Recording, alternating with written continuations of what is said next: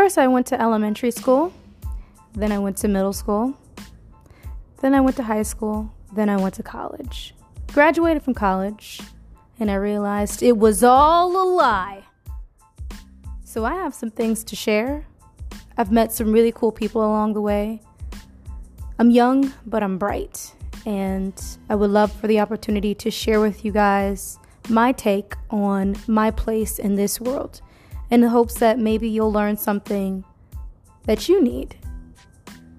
This is Spontaneous Conception, a podcast where anything is possible, and I will talk about everything that I feel is important for you guys to know. I'm your host, Pri, and I look forward to connecting with you. Bye!